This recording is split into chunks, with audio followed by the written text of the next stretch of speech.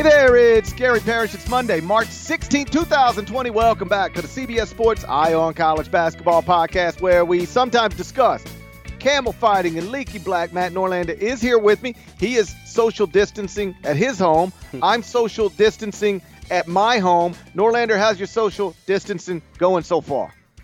I did have to step out of the house today. Both my wife and I both had to leave the house. Dog had no food. Over for you. I hope not. Dog had no food, so called ahead.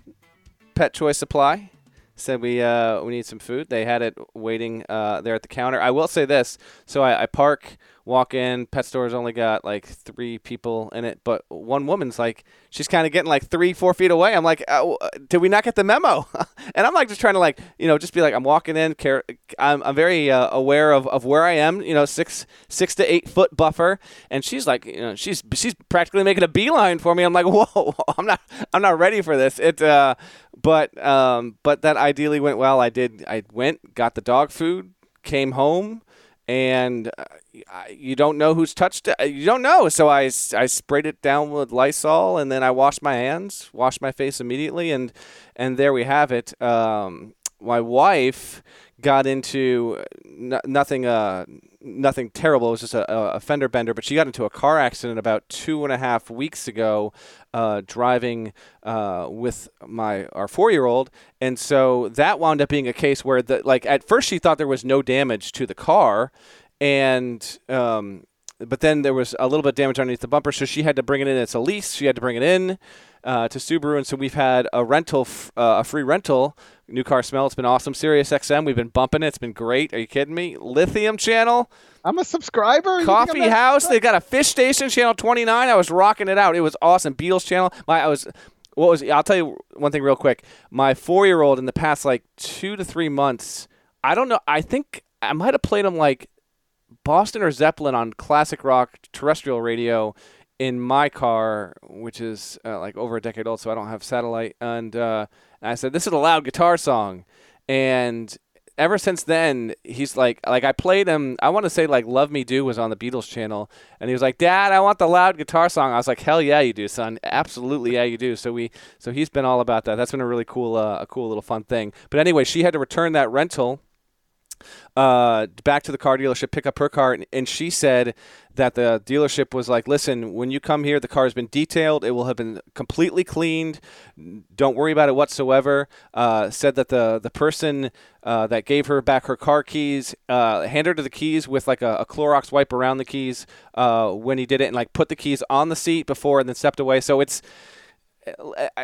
from afar, I guess it can seem kind of extreme, but this is the whole point of doing the social distancing, okay? And just, keeping yourself physically, just to try and curb the spread and the scatter of coronavirus. So we are certainly adjusting.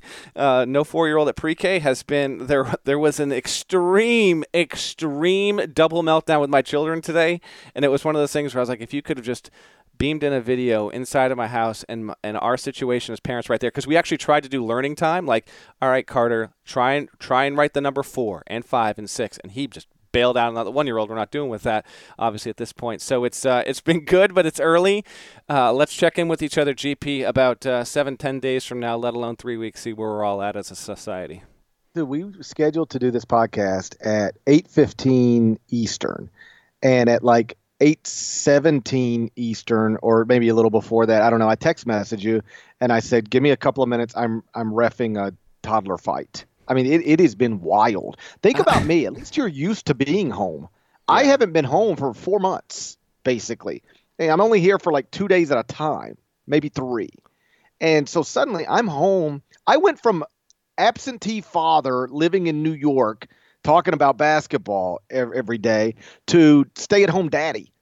Both my little ones out of school, right? And so my little ones are 6 and 3, and so I'm at home with them all day today, and everything is just a fist fight. Everything is a fight. I'll take coronavirus as is because I recognize there's nothing we can do about it. We're dealing with this pandemic, but you got to get rid of the rain. We've had rain and coronavirus. Oh, you have. Oh, we've been we've been lucky in the Northeast. It's been a little chilly the past 2 days, GP, but we've actually had like sunny and like mid to high 50s. So we've been able to actually get out of the house quite a bit, for like 4 out of the past 6 days. No, we can't go outside. It's been raining basically nonstop for 2-3 days. And so we're cooped up in our house and we've got some room to move around in our home. But like, it's just, every night for the past 3 nights, it has reached the point where I looked at my wife and I said, which one do you want? And I'm taking the other one upstairs. Like, we cannot have them next to each other anymore because they love each other and they're just playing. I know. But everything turns into a fight. Everything. Like when I texted you, hey, I'm reffing a fight right now. I didn't even respond because I knew what you're doing because I've done it as well. Yeah. Okay. So Lou, my little dude, just turned 3, he wanted to make microwave popcorn. All right. So Oliver, my 6-year-old, hadn't even thought of popcorn. All right. But suddenly he wants to do it. Of course. Now they're fighting to see who gets to put the bag of microwave popcorn in the microwave. That's a fight. All right. I want to do it. I want to do it. I want to do it. Screaming. I'm like, listen, we'll both do it. Lou, you can make your own popcorn. And then Oliver, you can make your I want to go first. I want to go. Okay, listen. Oliver, in fairness to Lou, he was here first. This was his idea. So Lou's going to go first. We're going to cook his popcorn, and then we're going to cook yours. I finally get that settled. And it's not really settled as much as I just put my foot down. They're not really agreeing with me, but it's just like I decided this is the way it's going to be. Cook Lou's popcorn, pour it in a red bowl. Take Oliver, cook his popcorn, pour it in a green bowl. I want the red bowl. Now we're fighting over bowls. They both got bowls of popcorn. Everything should be fine. Now we're fighting over which bowl you get, red or green. And it doesn't matter which one is actually the better one because there's not even it's just like if Lou wants red, Oliver wants the red. If Oliver wants the red, Lou wants the red. I swear to God, I could walk outside right now, grab a stick out of my yard, come inside, and I could say, Louie, this is your stick. I want you to have this. Within 20 seconds, Oliver would be trying to take it from him, and it would be a fight. I couldn't just go get Oliver the exact same stick from outside. He wants Lou's stick, and that has been going on every minute that they've been awake for the past 3 days. Like, I'm close to texting my bosses at CBS Sports Network and being like, listen, you have got to get me on some bull riding sideline reporting duty or something. I don't know if I'm built for this. I don't know if I'm built for family quarantining. You are tough, you are not. I already know the answer to that. You're not built for that whatsoever. But this is now your life. What you wouldn't give to be previewing a first 4 game between 2 16 seeds out of the 29th and 31st ranked conferences. It's just not where we're at, man. I'm with you with all that. And then as a parent, side note before we get into the hoops here, I'm also like, I can't afford to have you kids do something idiotic, and I got to try and bring you to the ER. We can't be walking into a hospital right now. Okay, they don't have room for you, and I'm not walking into that kind of environment there. So it's even more so I'm like, keeping the peace. They're mostly pretty good, but occasionally they're 4-1, and the 1-year-old, he's relentless, man. He's got this underbite, and he just starts hitting people on the head for no reason, man. Going after our 13-pound pup, Lana, just he loves to pull her tail, and she's starting to get feisty too. She's like, don't you dare! They're like, there's a real rivalry developing within my household, and it's March 16th. Oh, this is March. We shouldn't even be home. We shouldn't even be home. That's the thing. And now we're at home, like trying to break up fights. I'm not exaggerating. Yesterday in my home, my little dudes both ended up with busted lips and busted noses in four separate incidents. It wasn't like they busted their nose and lips at the same time, or it was 4 separate fights that led to 2 busted noses and 2 busted lips. Like, everything is a fight. And my little dude, it's funny to watch him because if you can picture it, Lou is about half the size of Oliver. Like really, like if you stand them next to each other, about half the size. And Lou will just walk up and punch him right in his face as hard as he can. He's just constantly trying to get his licks in. And Oliver always wins, but Lou can hurt him. Like, Lou can win round 1. Now, Oliver's always going to get a 2nd round, 3rd round knockout, but Lou breaks down. It cries. But then he's ready to go again. And this is nonstop, all day long, nonstop. Like last night, I finally get them both upstairs because I'm trying to give my wife just some free time. And it's like, Dad, can we throw the Nerf football? Of course we can throw the Nerf football. Let's throw it. And and you just know, like, this is going to end badly. I don't know why, but it's going to end badly. And of course, it ends up with Oliver throwing it from 4 feet away as hard as he can, right at Lou's eyeball. And that's another disaster. Thank God for Mario Kart. That's the only thing we got going for us that actually gets people calmed down and sitting on the couch. We've been playing a lot of Mario Kart around here, but man, these are weird times. It's one thing when you can take your kids to the park, take your kids to the children's museum, take your kids even outside. We have been trapped in this house for the most part for 3 straight days, and whew, yeah, it's rough stuff, man. Get good weather soon so you can get outside. Real quick, since you just brought it up, what console are you playing Mario Kart, and who's your go-to? Nintendo Switch. Okay. And I just use Mario. I'm playing with a 6-year-old and a 3-year-old. I smoke them all day long. Oh, they don't know what they're doing. All right, Oliver kind of knows what he's doing. Lou, it's so sweet. He always thinks he's winning, even when he's not. He's like in 12th place, a lap behind. He's like, Dad, am I winning? I'm like, son, you've never won. You have never won. You are so awful at this game. But in real life, I go, of course you're winning, buddy. You always win. You're doing great. So we've played a lot of Mario Kart. We've watched a lot of Frozen. I've seen Descendants 3 probably 3 times the past 3 days. We getting the Disney Plus subscription getting worn out. It's a hell of a deal. This is our lives for the foreseeable future.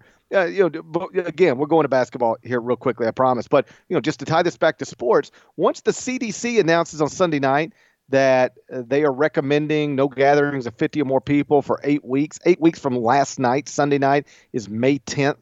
Opening day's been pushed back in Major League Baseball 2 months. We have no idea when we're going to get the NBA back. Like, we are going to have no sports and basically be reduced to staying at our home as a family outside of necessary work for, it appears, I don't know, Dr. Fauci said today we'll reevaluate everything every 15 days. But like President Trump, and you can take it for what it's worth, and it might be worth nothing, but he was talking about July or August before we get back to normal. I don't know if that's excessive, but I do know it seems possible. So these are like actually unprecedented times. We constantly talk about, man, isn't this crazy? Like, we're talking about things that happen in this world. Man, isn't that nuts? This really is crazy. Yes. Because this is the thing that is impacting all of our lives. Some more than others. Like, if you're a bartender, a waiter, your life is being impacted more than my life right now. But all of our lives are changing in very real ways, and it's been fascinating to experience. And while recognizing it is just getting started. Yeah. On that note, I have heard just through different people interviewed on television, different way, like sports coaches, general people, they're like, in my whole life, I can't remember anything ever like this. Yeah, that's right, you can't. None of us can, because we've never lived through this before. Like, that is now the you got to get 68 teams into the tournament somehow quote of all quotes across the news every single day. Like, yeah, we get it. I don't think I've ever seen anything like this. No, you haven't. I haven't. We all haven't. We've never seen anything like this. Literally, it's never happened with this kind of virus and this kind of society that we have now. This is drastically different from the flu of the 1900s, the teens of the 1900s. It's just as scary in many ways as that one was, but in many ways we're more prepared. I think we're more learned. We're more ready to adapt. But yeah, GP, I wrote something similar. I think it was maybe in the Player of the Year stuff I had somewhere. I wrote it on the site somewhere. I just can't remember where I was like, you sometimes hear players or coaches say, we've never had a season like this before. But it was actually true. It was uniquely true this season. We had never had a season like this ever in college basketball. And, I did think it was important earlier today, if you watch the press conference at the White House, all of the messages are now on the same page. Up until today, honestly, the message we were getting out of the White House was vastly different than the message we were getting from the medical officials. Even the medical officials working hand in hand with the White House. The president would say one thing, and then the medical officials would say something else, or the president would tweet one thing, and then the medical officials would say something else. Today, it seemed pretty clear in the past 24 hours that somebody had convinced President Trump, like this, you got to stop downplaying this. You got to stop, um, making or at least suggesting to people that this isn't a big deal. It is a very big deal. And so he had a different demeanor and tone on Monday afternoon. And that's, I think, really important because you can think whatever you want to think about the president. I'm not here to argue politics with anybody, but he is a powerful voice. And that's how he got elected. A significant portion of our population listens to him and swears by him. And for several weeks now, he had been, downplaying what was happening in our country against the advice of medical officials. And I do think on some level that leads to some of the scenes we saw this past weekend. Bars in downtown Nashville overrun with people. The beaches down in Florida filled up as Yikes. if we're not in the middle of a pandemic. And ultimately, it leads to cities like New York City. You can't go to a restaurant right now. You can't go to a bar right now. I mean, it's crazy. In LA, same thing. All over this country, starting to happen. I got a friend in Memphis who owns multiple restaurants. They're not under order to close them yet, but he's closing his voluntarily. A, because he thinks it's best, and B, to set an example because he is a pretty prominent Memphian. His name's Kelly English. And so when you combine all of that with the president's words today that were coordinated with the medical officials. Everybody's message seemed similar today. This is bad. This is going to get worse. This is serious. I do think perhaps for the first time, most of us understand how serious this is. I don't think it was true last Wednesday, last Thursday, last Friday, based on the images from around our country in bars and restaurants and beaches, casinos over the weekend. I don't think it was true this weekend. I think it's starting to be true now. In other words, I had somebody I know who has a child around our children's age. They had a birthday party this weekend. And I told them, they called, hey, you guys coming to the birthday party? I said, no, we're not. Like, what are you doing? You shouldn't even be having a birthday party. And I said, listen, I can't tell you what to do, but I can tell you to listen to the doctors who are telling you what to do, and you're being irresponsible with this birthday party. We're not going to be there. I don't think people will have birthday parties next weekend. I guess that's my point. So, we are catching on slowly, but hopefully surely. Yeah, and for those, obviously so many of you that are still craving, like, just, you were hoping, expecting to have not just games, but podcasts. Like, we're still here. We're not going away. We'll be podcasting. We'll be around in March. So if this isn't like the next pod, and then we're taking 2-3 weeks off, we'll have another one later this week as well. So whatever news in the sport, commands us to talk about stuff, we'll talk about it. We've gone 18 minutes here without even getting to the subject of the pod, but I think it was I actually think it might have been therapeutic for us to talk about this. It's just been me. It's been us with our kids and our wives, and so it's good to be back with you, GP. But yeah, I hear you on all that. Okay, what do you want to start with here? Because we got a bit of an interesting headline, and then obviously our All-America teams. Where do you want to get going here? Yeah, well, so Selection Sunday has come and gone, right? There was no selection show.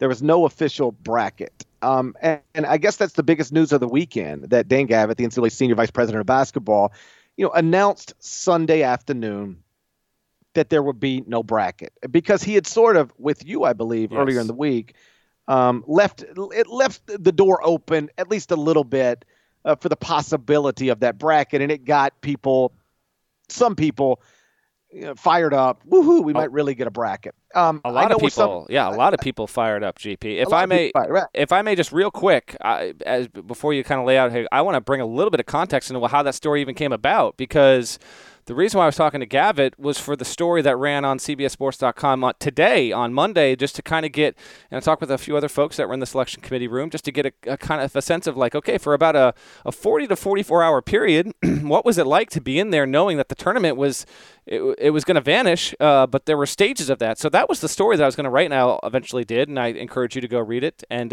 really get a good sense and learn some new stuff about what was going on in New York City and Indianapolis. But in talking to Gavitt, he offered up two pieces of information that I wasn't anticipating.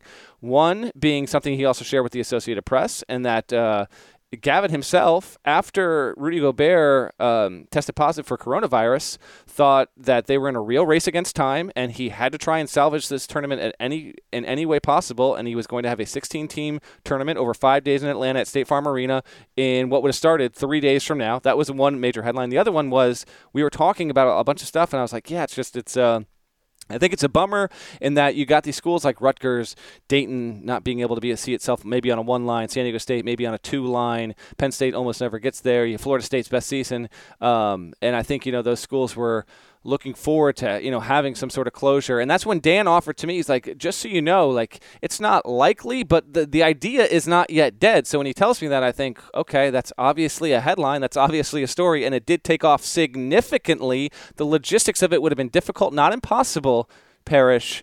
And it was interesting when I tweeted that story, how many Parrish, it had been a long time since I had tweeted something, and GP, I'm telling you, polar opposite reactions by countless amount of people that were so in favor and so against. So we ultimately get to a place on Sunday where they say, okay, it's not going to happen. And I know, like I was saying, some people were disappointed by this, but not doing a bracket for a tournament that's never going to be played, it made sense to me. I agree with you. There are some people who act like, well, you couldn't do it. Well, of course you could. Jerry Palm could do one. Joe Lunardi could do one. Of course you could do one. If you wanted to do one, it would be done in a way no other bracket had been done, with a season cut short. But you could have just relied on the data available. Hey, this is what's available to us. Let every conference name its automatic bid, and now we'll fill out the bracket to the best of our ability based on the results that we have available to us. You could have done it, but it made sense to me for them not to do it. Do you agree that probably the right thing to do is just to not do it? Yes. Even when Gavitt told me that the idea wasn't dead yet, he basically, he was on his way out of New York when I talked to him, flying back to Indianapolis, and really needed a day or two to think about it and then talk with the selection committee, because the selection committee would have needed to agree to do it even if Gavitt, who had the authority to say yes or no, and ultimately he did come to, maybe fittingly, if not sadly, on what would have been Selection Sunday, definitively and officially saying we're not going to have one. If it was to be done, if people were wondering how it would have done, here's what you actually would have needed to have happened. And I think this kind of stuff actually played a small part, but was also like you have 10 different committee members in 10 different spots. They got to deal with their schools and their conferences, right? So they got to deal with a lot of coronavirus stuff related to begin with. So then you're like, okay, well, the absolute soonest that you could probably do this and still have it be tactful, like once all of the business on their home fronts is taken care of, it's like 2.5 weeks minimum. Okay, so then you think, well, it's not that you can't do a bracket then. Like, you still could do one. It's just a little bit after the season. Maybe it's a slow news period. And I actually think that college basketball and the committee actually, it might have been they might have been criticized as much as they would have been praised, because it would have been, again, an official document. But you would have also needed, Parrish, like, because when you consider the software they used, these people, very smart, bright, intelligent administrators, they're not going about installing this stuff on their own computer. Like, they have to ship out laptops or have an IT person come to their house. They'd have to sit there and through telecommunications for a day or two, maybe 3, like actually go through if they wanted a real bracket, they'd have to go through the real process. So they'd have to put teams into the tournament. Then they'd have to decide who the automatic qualifiers are. Like, you could do it, but I think in terms of like the practicality of doing it, it would have probably been a little bit of a logistical headache. And then when I'm just picturing like Kevin White, the Duke athletic director, just like sitting in his office for like 9 straight hours with a ham sandwich, like being like, all right, do I want to put BYU on the 6 line right now? Like, it's an amazing vision to me, and it would have been really cool to have an official documentation and acknowledgement of all the teams that got in all their seasons. I think it would have been a great way to put a final positive spin on such a uniquely unavoidable, reasonable, practical, appropriate, but nonetheless depressing end to a season. I don't disagree with the decision. I don't find it to have been impossible.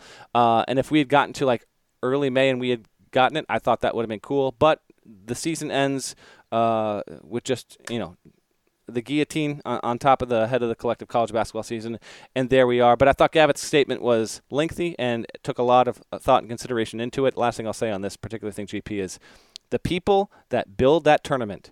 I'm talking from David Warlock to Dan Gavitt, Joanne Scott, the selection committee members. They care so deeply about the event. It's not all. I understand how much money the NCAA gets from having the tournament. I get all that, and it's a significant deal because it funds every other college sport essentially, okay? They care so much about the tournament. I think if there was a way that they could have done a bracket, gotten it done, been largely free of criticism, and not had it come a bit, again, what's a national health crisis, they would have done it. But because of that, and because you had conference tournaments that didn't finish, and there's just weird gray area, even though every conference, I learned this from Gavitt, every conference has to, by rule, have a situation in place where if you cannot finish your tournament, you have to be able to name your AQ. It could be the highest remaining seed. It could be the number 1 seed. Whatever it is, every conference is required to have that. So you could have still put in all those AQs because they're required by the rule book, but I understand why they didn't, and it would have been cool 20, 30 years after the fact to have that, but we won't have it, and I don't fault Gavitt for his decision at all. Yeah, the reason to do it, in addition to, man, people really wanted to see it, is for practical purposes, it could mean something. Like, you understand, and I was just thinking about this perhaps selfishly, and it's such a small thing, but it's something that popped into my head. We will now have to talk about history, streaks, and those types of things in a certain context that we wouldn't have to talk about before. In other words, it'll be like, Mark Few has made the NCAA tournament in 21 straight years. Well, it's not technically true. It'll be like 21 straight tournaments. Yeah. He's been in, like next year Gonzaga makes it. So Gonzaga's been in 22 consecutive tournaments when the tournaments have been played. I mean, you just got to have these little extra words that everybody will understand. But it does change the way you talk about it, change the way you write about it. It stinks for a school like Rutgers, if we can assume for a second that Rutgers would have been in the tournament. Like right now, you say, Rutgers hasn't been in the NCAA tournament since 1991. And that was about to not be a thing anymore. Steve Heichel's never taken Rutgers to the tournament. That was about to not be a thing anymore. And so that stinks because everybody knows Rutgers was much improved. Steve doing a great job. Rutgers was probably going to the NCAA tournament. But still, if we're heading into March next year and you're talking about Rutgers, and they're on the bubble, it'll be like, is Rutgers going to get to the NCAA tournament for the first time since 1991? Yeah. It's a conversation you wouldn't otherwise be having. For a school like Dayton, it is a source of pride to be able to say we were a 1 seed in the NCAA tournament this particular year. They're not going to have that now. That's unfortunate. But I guess I'd bottom line it this way. All of those things suck, but not nearly as much as it sucks for Kansas to not even have an opportunity to go win a championship in a tournament that they were going to be favored to win. Like if we are already at a place where the best teams in the country that might never be this good again in certain situations like Dayton, San Diego State, maybe even Baylor, if we're already at a place where those schools can't have their real run at a national championship or a Final Four, either of which would be literally a banner-raising thing, then Rutgers missing out on being able to say it has been to the NCAA tournament since 1991, relatively speaking, I think is a smaller thing. It would have been, but for the coaches and particularly the players to have had the ability to have that kind of moment would have been. They already can't play in the tournament. I actually think that the country collectively has done a pretty good job at accepting the situation that every single person is in this country. And so from the sports angle, I think there was, initial, maybe disbelief's not even the right word, but I think we're accepting it quicker than we even might have anticipated. And just not to even get like, I can't even see where we would have been. And I get it. Like some people say, why would you do this? Like, why would you put the bracket out there and then have everybody thinking, well, okay, so you think like, oh, it's a big tease. So what? Like, is it really that much more of a tease than if you go to Jerry Palm and check out what he's got? Like, to me, that argument falls a little bit shallow there. To have given the players the opportunity to truly celebrate something, again, it would have been from the committee. It would have been an official bracket. It would have been a documentation of the season. And I don't know. Wait, listen, if I'm Dayton and I get that, why would I not hang a 1-seed banner in the rafters? You know, we weren't able to make a chance to go win a national title or go to a Final Four, but hell yeah. 29-2 win a 1-seed. I'm hanging that without a doubt at Obi Toppin Arena. That is unquestionably happening. So they're robbed of that. I will say this. One really fun thing that has come about because we haven't had the tournament, and this kind of just popped in my head. All of these schools, there was an NC State student, Max Gorin. I remembered Max. I told I'd give you a shout out on the pod, and he's got some good love and some good run, and I think The Athletic did a story on him, deservingly so, NC State freshman, who was a listener to the pod. So shouts to you. He made a One Shining Moment video. I saw you tweeted it as well. And then all of the schools that have access to like pro shot video and broadcast stuff of their games are making individual One Shining Moments. I don't know if all, approximately 72 to 74 like schools that were really in the hunt have made it at this point. I've seen at least 30. That's been awesome to see. And it's, again, just trying to make a little bit of lemonade there. And even you tweeted this out too late on Sunday, GP. I don't know how they did this, but BYU, Mark Pope, the coach, tweeted out a video. It was late, so I saw it. I watched it. I didn't think too much about it, but it sounds like our buddy Seth Davis, shouts Seth, we know you're listening, Greg Gumbel and Clark Kellogg. Oh, I really hope Greg Gumbel listens to the pod. Someone can we get this podcast in Greg Gumbel's ears? It sounds like from their own homes they made. I would bet against that, by the way. What's up? I would bet against that. I know, whatever. Sounds good. But GP, it sounds like they did the thing on their phone, and they just did a quick, like, if BYU was in the tournament kind of deal. That was awesome. So it's just those tiny victories on social media I've seen from teams and from coaches. Again, you know what? Many of these schools ended their season with a win. Let's celebrate what we did instead of being sad about what we won't get. That's been a silver lining kind of thing, but it's been awesome to see in the past 48 hours. Should Dayton raise a banner? 2020 Sportsline projected national champion? They should. We had Simulation Sunday. We told you about that on the previous pod. I hope you watched. We had a good time with it. Dayton should raise a banner for that, and there's other stuff we'll get to with the Flyers momentarily here on the pod, but why not? We'd be honored, and the people at Dayton are really, really good that work with that program. That would actually be incredible. I'm not going to bank on it, but our Sportsline simulation did put the Flyers as the 2020 champs with a 1-point win over Gonzaga. That would have been the two best offensive teams in college basketball in terms of points per possession this year. That's according to Synergy. That would have been awesome. But yes, that kind of stuff that you hit on, GP, it's just it would have been so incredible. Who knows who would have gotten the Final Four? But if we would have gotten to cover Dayton in a Final Four, that would have been awesome. The reactions to the simulation are the funniest to me.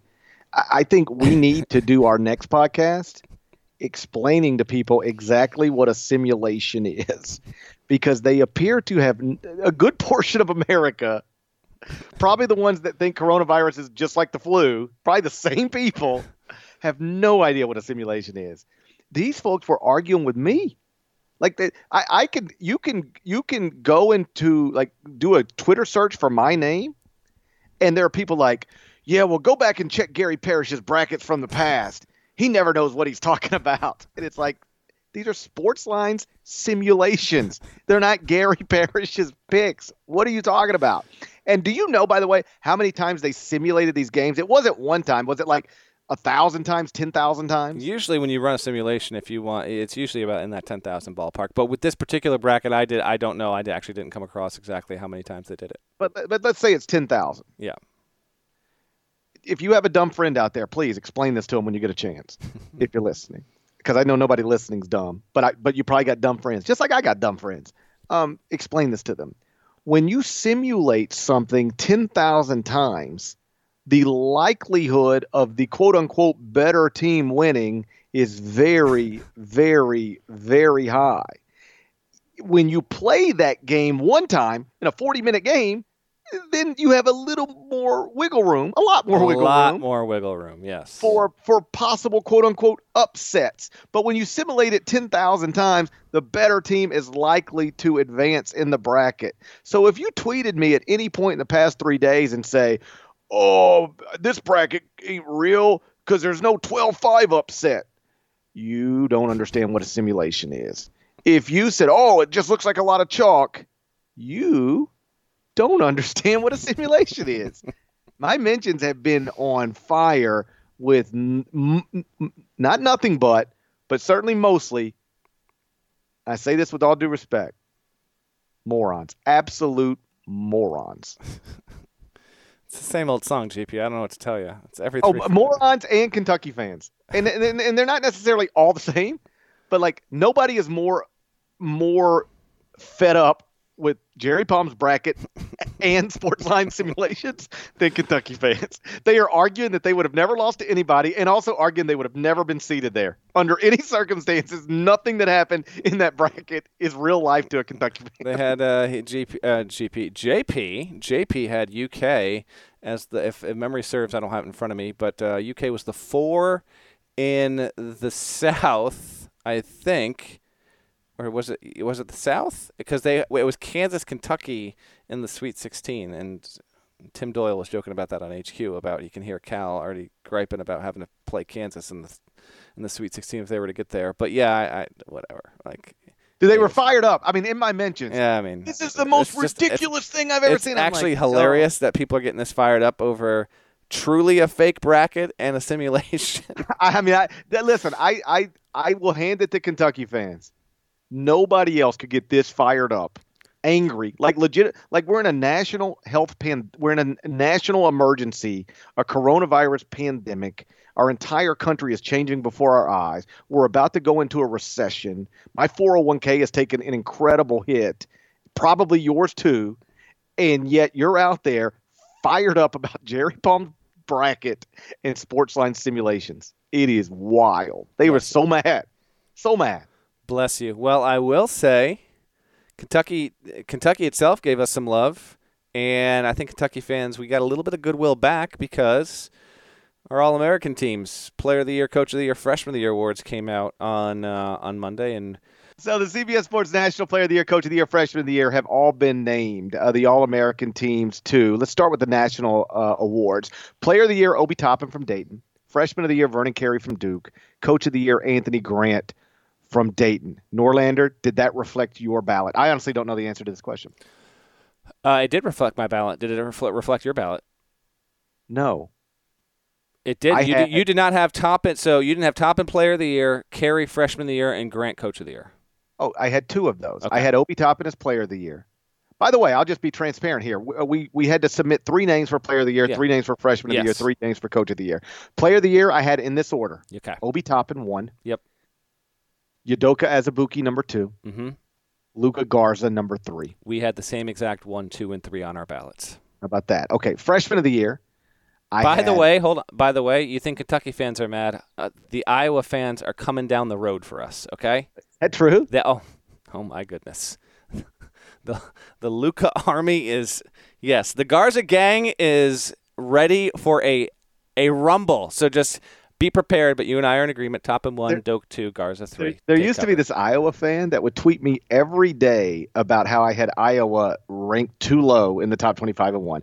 And he wouldn't just do it when I tweeted the top 25 and 1. I could tweet, my radio show started, we're going to open on Memphis's win over Wichita State. And the first reply would be like, you don't know what you're doing with Iowa. Here's their KPI and beef and all this stuff. This guy would, and then finally one day, he said something usually he was just being weird, but then he suddenly said something that was just totally wrong. Like, and it was one of those, you probably get these too. Like, I can make this person look really stupid just by quote tweeting this and sending it out to the world.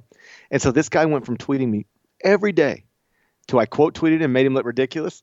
He blocked me. I'm like, what do you mean? What are you blocking me for? Like, I care. I don't even know who you are. You weirdo. You tweet me all day, every day. But you remembered it. I did remember it. Mm-hmm. So anyway, Luka Garza was great this year. I just think Obi Toppin was also great, and he was on, a number one seed. Obi Toppin, we both had the same ballot. Obi Toppin, Udoka Azubuike, Luka Garza. Okay, freshman of the year. Yep. I had Vernon Carey number one, so I had that one. I had Precious Achua number two, and I had Anthony Edwards number three. I had Vernon Carey Jr. number one, and it wasn't close for me.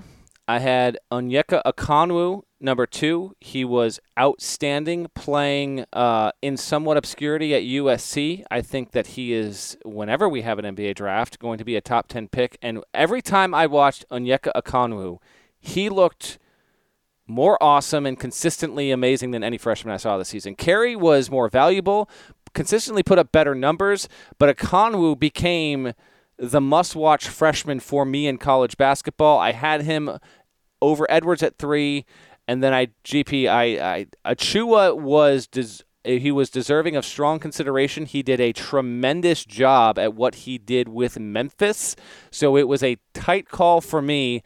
But I had Achua and then Zeke Naji at Arizona. Really, they were 3, 4, and 5 were clustered for me, but I had Carey, Okongwu, Edwards.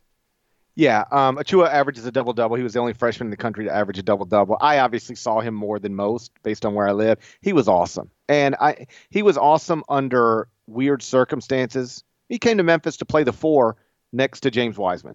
Instead, he ends up playing the 5 all year without James Wiseman. And I know that was frustrating for him. Like, he was not going to go to Memphis if not for the presence of James Wiseman. And then he would never thought he was going to play in the middle. And then, he ends up without James Wiseman playing the 5. I know he was frustrated. On the court, he never really showed it. He was awesome, consistently awesome. And so I thought he deserved to be on that ballot. Coach of the year, let me be clear. I got no problem with Anthony Grant. Here we go. No. That's not even a here we go. Like, if you vote Anthony. I'm just kidding, my man. I'm just kidding. I used to write that Politex column, and I would point out stupid things that people voted on. There's nothing stupid about voting Anthony Grant National Coach of the Year. But my ballot was Scott Drew, number 1. Anthony Grant, number 2.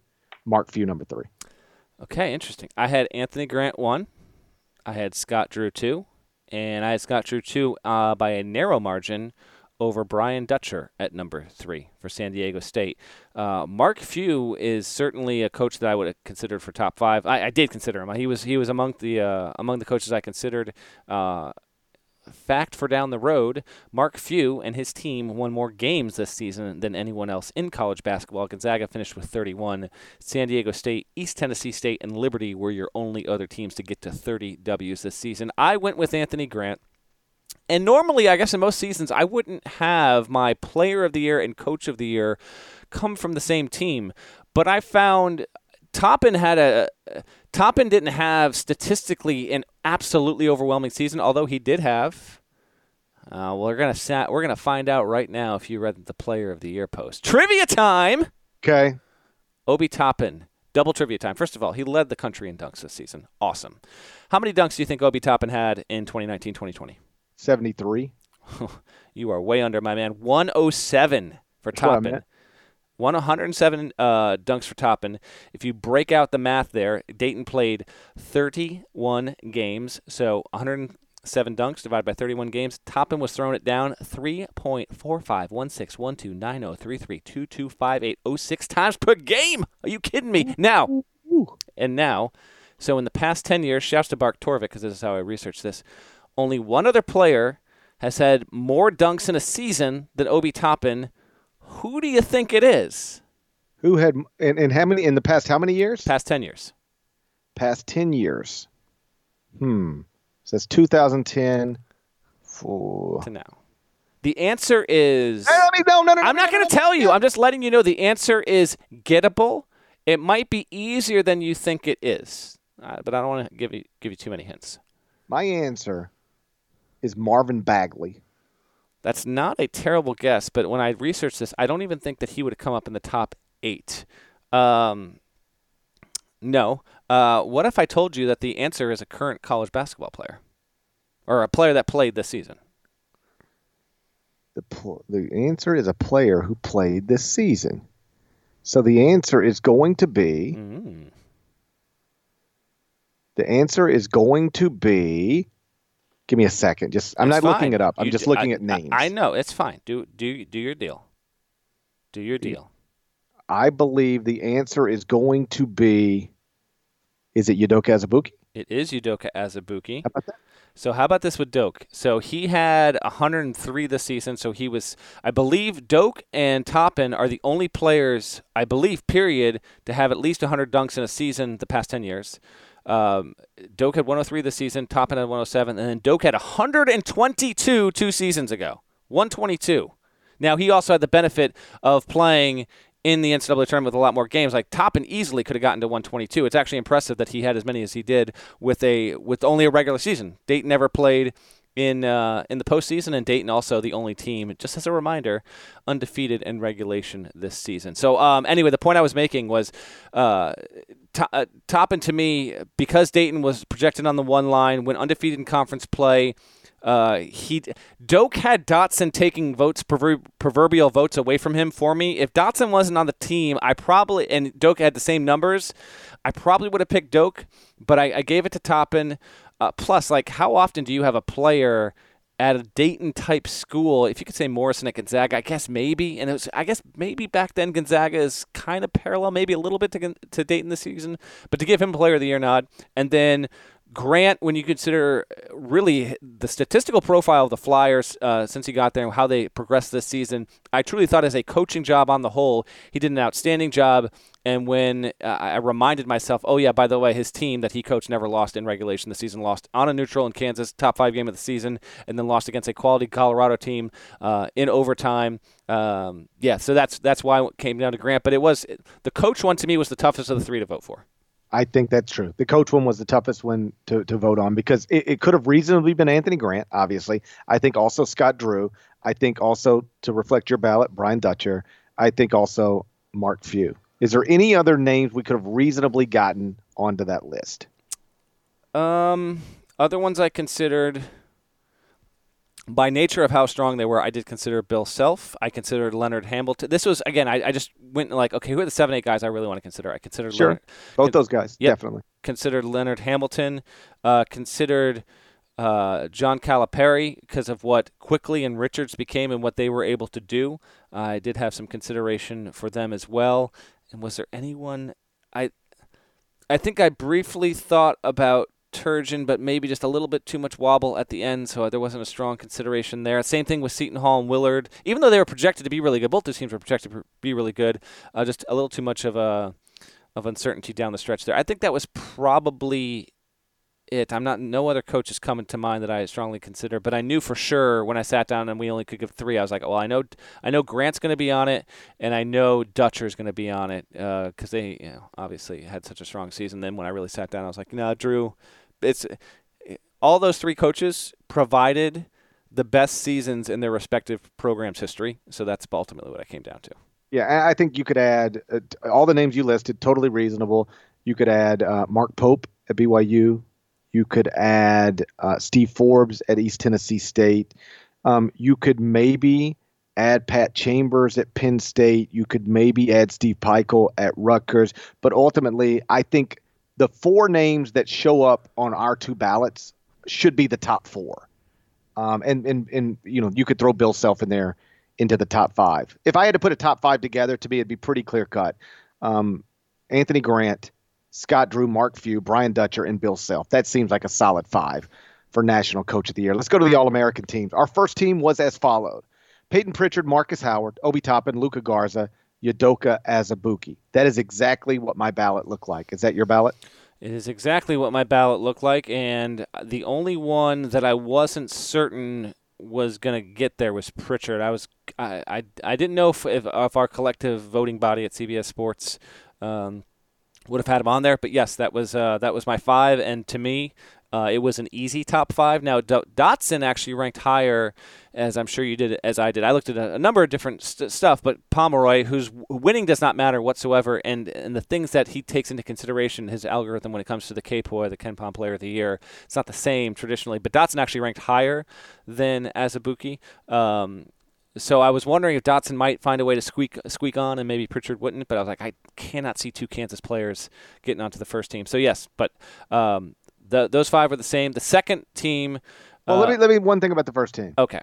Did this matter to you? Because I mean, clearly it didn't, and it didn't matter enough to me. Hmm. But I typically want to have either two guards, two forwards, and a center, or three guards, two forwards. I didn't like having two traditional centers in Luka Garza and Udoka Azubuike. But because I've always wanted. Listen, the team should be like a type of team you could put on the court, and I know you could play Garza and Azubuike. You'd figure it out You if you could, wanted to do it. that's my thinking. Yeah, Yes. but I didn't like having two quote unquote centers. But once I decided Doak is definitely on it, and then it's like, well, how is Luka Garza not going to be a first team All American? Like you have to make both. I That's thought you right. had to make both of them a first team All American. Positions be damned. Yeah, that's always been my approach to it. Like I would never put five guards or five forwards or four forwards and a center. But if I need to tweak it to like a center and four guards, two centers and three guards, like I'm not a huge stickler when it comes to that. My second team, GP, I'm gonna give you Well, my let's give the official second team first. okay. It's Devon Dotson, Kansas, Mhm. Malachi Flynn, San Diego State, Mhm. Miles Powell, Seton Hall, Philip Petrushev, Gonzaga, Vernon Carey, Duke, and that is exactly what my ballot said. That is not my ballot. So my second team has a player that did not make the list. So Vernon Carey Jr., Malachi Flynn, Devon Dotson, Miles Powell, all were on my second team. Petrusev was on my third team. He made our second team. This is a little bit of a wild card here, but having seen the team recently and talked to players and coaches that had played him, in addition, played with him and against him, looking at his stat line, I believe he's only the third player in the past 25 plus years to average at least 13 points, 10 rebounds, 3 assists, 2 blocks, and 2 steals or something like that. And he was comfortably number one in college basketball in season-long box plus minus. I put Xavier Tillman, the best defensive player in the Big Ten and probably a top 5 defensive player in college basketball, on my second team. I suspect not one other person put Tillman on any team, period. He did not make any of them. But while Cassius Winston was the preseason player of the year, and he did really start to play well, him and Tillman both, they were almost stride for stride. I found Tillman to be the better player on the whole for the entire season for Michigan State than Winston. When you consider how amazing he was defensively, and if you checked out his numbers when he went up against really, really talented big men in the Big Ten, that's what set it over the top to me. I wanted to reward defense, so he was my 10th and final pick for the second team. But alas, he did not make that, and he did not make our third team. I did not have Xavier Tillman on my second team. Obviously, I also did not have him on my third team. Nothing crazy about having him. I just didn't. The CBS Sports third team All-Americans: Cassius Winston, Trey Jones, Emmanuel Quickley, Jalen Smith, Daniel Oturu. I did not have Quickley, Smith, or Oturu. And honestly, if I could go back and do it, if I could go back and do it again, Kentucky fans, listen up. If I could go back and do it again. Because instead of Quickley, Smith, or Oturu, I had Jared Butler, Jordan Nwora, and Yoli Childs. If I could go back and do it again right now, I would take off Nwora and put Emmanuel Quickley on. You have to put Quickley over Nwora. Nwora had a good season. I did consider him. I think, so you got 5 for second, third team. I think Nwora was 18 on my list overall. Oturu was insane, okay? 20 points, 11.3 rebounds. Dude averaged 2.5 blocks, a really good defender, really good rebounder. I know Minnesota stunk, but I wasn't voting for him in regard to would he win Player of the Year. At this point, third team All-American, he and Tillman and Garza, just incredible big men in the Big Ten this season. So I was surprised he made the list. I thought I'm going to put Tillman and Oturu on here, and they're not going to make it. So I was surprised and frankly relieved. The player that's on the third team, I guess we both didn't vote for. I did not vote for Trey Jones. Did you? You did, right? Yeah, I did have Trey Jones. Okay, I did not have Trey Jones. My third team was Oturu, Petrusev, Jalen Smith, Cassius Winston, Emmanuel Quickley. The first person on that list was Petrusev, and then I went Petrusev, I went Quickley, Smith, Winston, Oturu. So the only player that I voted for that didn't make the list was Tillman. So you had Yoeli Childs, which is an inspired pick. He wasn't. I had a list of basically 20 guys. I looked at this. He wasn't on it for me, but I don't disagree that he deserves strong consideration. Wara, and then who was your third one that you voted Jared for? Butler. To me, best player on a 1 seed.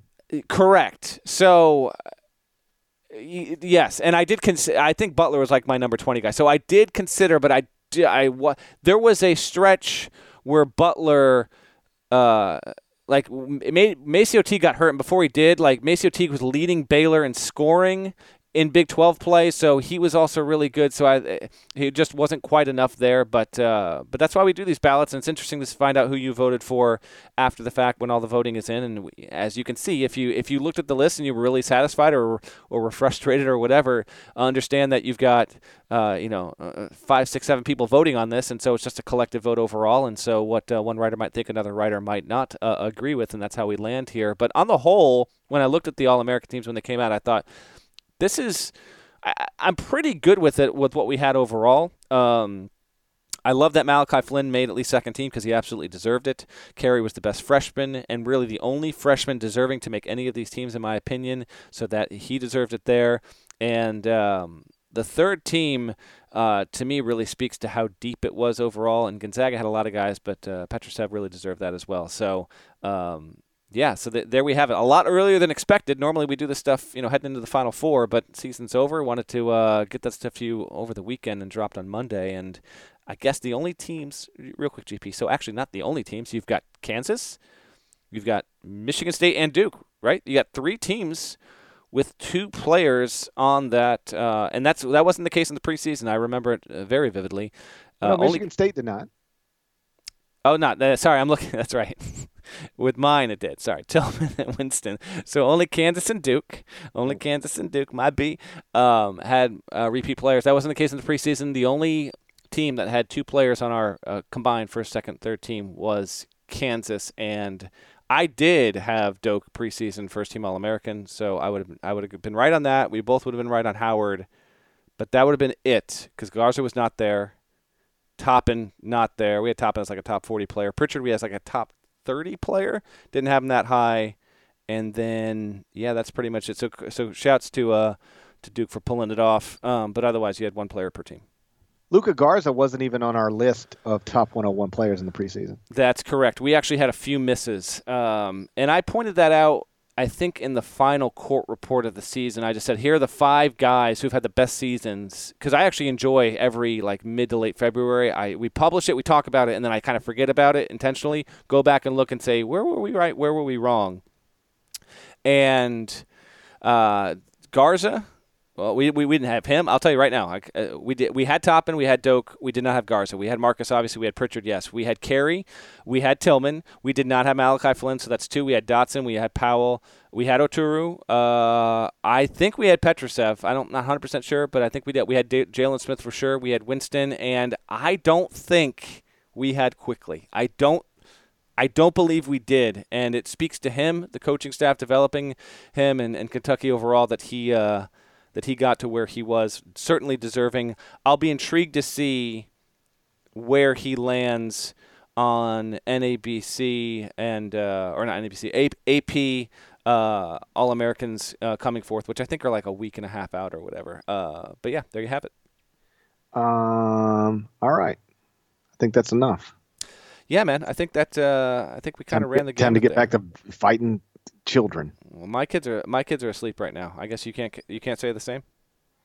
Dude, you want to hear what Mike? Well, here, see if you can hear. Can you hear the madness downstairs? Oh yeah, I hear it. That's waiting for you, buddy. That is Lou. That's a Lou cry. I'd recognize it anywhere. So I'm wondering what happened. Is he really hurt, or is he just devastated by Oliver stealing a toy from him? You never know. That's what I'm going. That's where I'm headed. You know what? On second thought, anything else we can talk about? You want to pull up that preseason top 101? Just go through it player by player. Let's go through it player by player. See if we can get another hour out of this to keep me from going downstairs. I don't want to go back. I don't want to go back to that. Second, we had like 7 dudes transfer out of Wichita State. You want to squeeze that into a 15-minute segment right now? But Landers Nolly is in the transfer portal. We'll get to that next. But first, check this out. Can't go down. I am going to I'm going to pull the ripcord, publish this podcast, and watch Sunday night's Curb Your Enthusiasm, and maybe this weekend I'm still trying to catch up on season 2, all of Succession. So that's my plan for the Monday night here, and of course we will rendezvous later this week. We'll see where our lives are at that point, buddy. By the way, obviously it's a slow time in most sports right now, but it's still busy in the NFL thanks to free agency. So I'd encourage you all to go check out the Pick 6 NFL podcast, which has reactions to and analysis of all the biggest moves. It's a daily podcast, sometimes more than once a day. So if you get a chance, if you're bored, go join Will Brinson and the guys for the latest on the NFL. It's the Pick 6 podcast, available wherever you find podcasts, including wherever you listen to the Eye on College Basketball podcast. Shouts to Devin Downey. Shouts to Chester, South Carolina. Shouts to Terry M. F. and Teagle. Legend. Shouts to Larnell. Please go subscribe to the Eye on College Basketball podcast via Apple Podcasts. Rate it favorably. 5 stars, nice comments, and we will talk to you again later on this week. Till then, take care.